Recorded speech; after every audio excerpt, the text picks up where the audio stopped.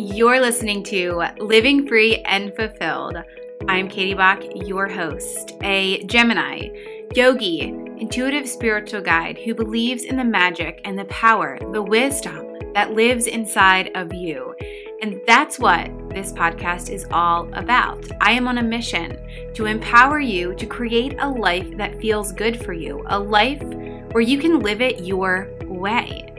Tune in each week to hear from me, to meet new people as they're interviewed, as we share together tips, tools, practices, experiences that have guided us to create a life that feels good so that we can support you on your journey to live a life aligned with your soul as you plug back into yourself. Rediscover your power, your inner wisdom, and the magic that truly flows throughout you. Are you ready to live free and fulfilled? A new episode starts now. Hey there, and welcome back to the podcast. It's Katie Bach, your host, and today I'm going to share with you 7 lessons I've learned about yoga after 13 years of practice and 8 years of teaching. It's crazy to think how long I've been doing yoga and how long I've been teaching, but I'm so grateful for the pathway of yoga, the practice of yoga. And so over the years, I really learned a lot about what yoga is that we don't always talk about. And in fact, a lot of times you don't hear about. So I wanted to share it with you today. The first lesson I think I learned about yoga and the perception of yoga is that most people believe yoga is just asana, which is the physical practice of yoga, the movement of the postures, because that's a lot of what we see about yoga. That's most of what we see. And actually, yoga encompasses so much more. Yoga has a full philosophy system. It has yamas and niyamas, which I believe to be guidelines towards freedom. They kind of are guidelines to life, to living. It's a whole set of 10 different elements, principles that can really support you moving through life. And it's really, really powerful. We do an amazing deep dive in teacher training into the yamas and niyamas to explore that aspect of yoga. And I have to say, every session that we do this deep dive, I discover something new about myself, about the yamas and niyamas. And it's just such a powerful piece of yoga that we don't hear about a lot. Yoga is also pranayama, which is breath work, breathing techniques, breath awareness. It is meditation, which is mindfulness and the practice of meditation, but not just a practice of meditation. It's kind of like a state of being meditative, being that observer, being that witness.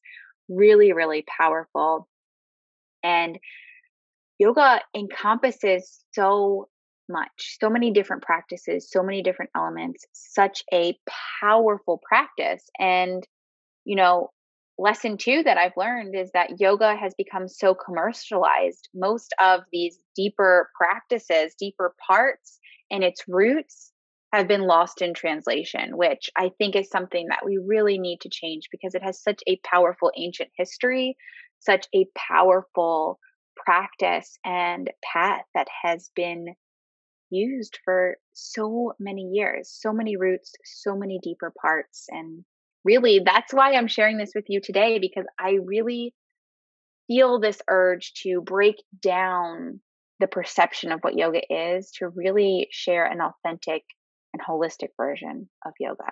So that's lesson number 2. It's become so commercialized, it's become so business-esque that these deeper parts and these roots that can be so powerful are actually been lost in translation. Number 3. The ultimate intentions of yoga are self-awareness, mind-body-soul connection, and creating a calm-centered self. It's not about flexibility or strength in the body. While the asana practice, the physical practice of yoga, can provide these things for your physical body, yoga is ultimately about self-awareness, connection, union of body, mind, and soul, and creating this centered self, this calm centered self that you get to access whenever you want. Really powerful intentions that sometimes we miss when we talk about yoga. Number 4, within yoga, there are many paths to access these intentions that have no asana or physical practice in them, no physical movement aspects. We have something called pratyahara, which is the withdrawal of senses. This is a practice of yoga nidra. There are lots of different things you can do, such as breath work. There is this meditation, becoming the observer, the witness, mindfulness, that involve no physical movement in the body. And yet you are still walking that yogic path. You are still a part of yoga, practicing yoga, being in yoga. And so these intentions of self-awareness, of mind, body, soul connection, union, wholeness, creating that calm centered self aren't necessarily accessed in the asana or physical practice. They can be, but there's also other paths within yoga to access these things. And I think we really forget about this a lot, which is why I want to share it with you today and talk about these things, because yoga has been such a powerful practice in my life, not just the asana, the physical practice, but all of the elements of yoga. And so I think it's so, so important to understand this deeper layer of yoga so that we can stop having this perception that's not fully open. I mean, it's kind of important for everything in life, right? Kind of adjusting our perceptions, open to learning more and understanding deeper so that we can stay open in our minds and our hearts and move through this life. Anyway, number 5, it's possible that popular styles of yoga, such as vinyasa or power yoga classes, can create more chaos in the mind than calmness. Sometimes there's so much going on, there's so much fast movement that it can actually create a stress response in the body. So it's really, really important that you find a style of yoga or a practice of yoga, an instructor, a guide, a space that really aligns with you and your intentions within yoga and what feels best for you, which will change from time to time. Because yoga's intention is to create that self-awareness, that calm centered self, that union of mind, body, and soul. And if you're going into a class, or maybe you've gone into a class before and it just felt really chaotic, or you felt stressed afterwards, or even if your body felt injured afterwards, tense, sore, then maybe that's not the space for you. All yoga classes are not created equally. All yoga instructors are not the same. And so really the lesson I learned is that when you dive into yoga, you really want to find a space, an instructor, a guide that really connects with you and supports you in creating those intentions within yourself.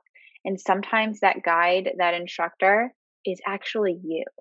And you just have to discover that within yourself. So it is possible that there are yoga classes out there, yoga experiences out there that are causing the opposite of yoga's intentions. And there's no judgment here. I'm just saying, find what works best for you, what feels best for you. There is so many different yoga experiences, yoga classes, yoga paths out there. Number 6, we all see these headstand pictures or these advanced pose pictures on social media. Headstand, handstand, bird of paradise, scorpion, flying warrior, all these different poses. And these would be considered inversions or advanced asana poses.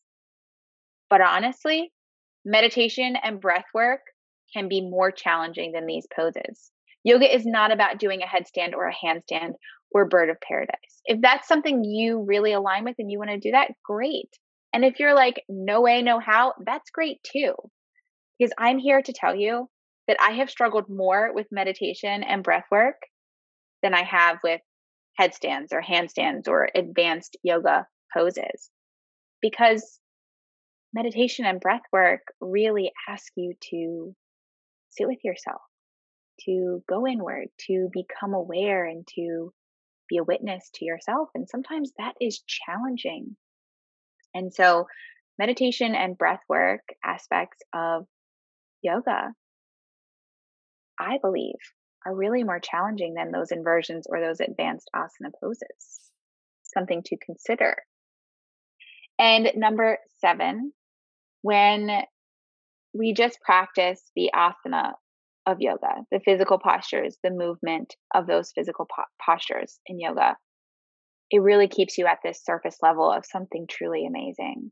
And there is no judgment here because I practiced just asana for a really long time until I discovered these layers, until I made this choice to dive in deeper. And when you dive into the depths of yoga, there is just so much to discover, so much to open up within yourself, so much support, so much there that can guide you. And I am just in love with yoga and all of its elements. The physical practice can be really supportive in moving energy through the body, becoming embodied. It can be supportive in creating that awareness. The breath work, the pranayama, meditation aspects have been so powerful in my life, and yamas and niyamas, that self exploration through these principles is so powerful and transformational. I can't even begin to describe the impact that it has had on my life.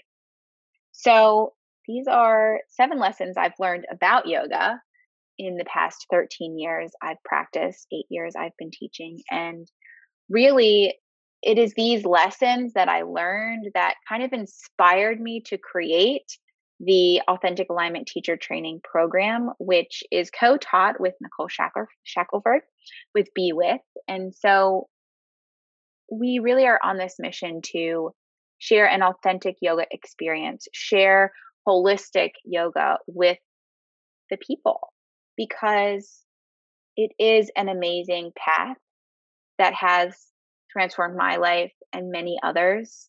And so we're here to share it with you. If you are interested in learning more about yoga on the mat, beyond the mat, let me know, send me a message. And I am going to be working on creating a yoga exploration, kind of like a 21-day or 30-day yoga exploration, where we're going to dive into all these aspects of yoga at different days, different moments in time. So I'm really excited to share that with you later on. But for now, if you are interested in exploring yoga at any level, on the mat, off the mat, please reach out. I'd love to hear from you. And thanks for showing up today. Thanks for pressing play. I am grateful to you, listener, and I will meet you back here next week.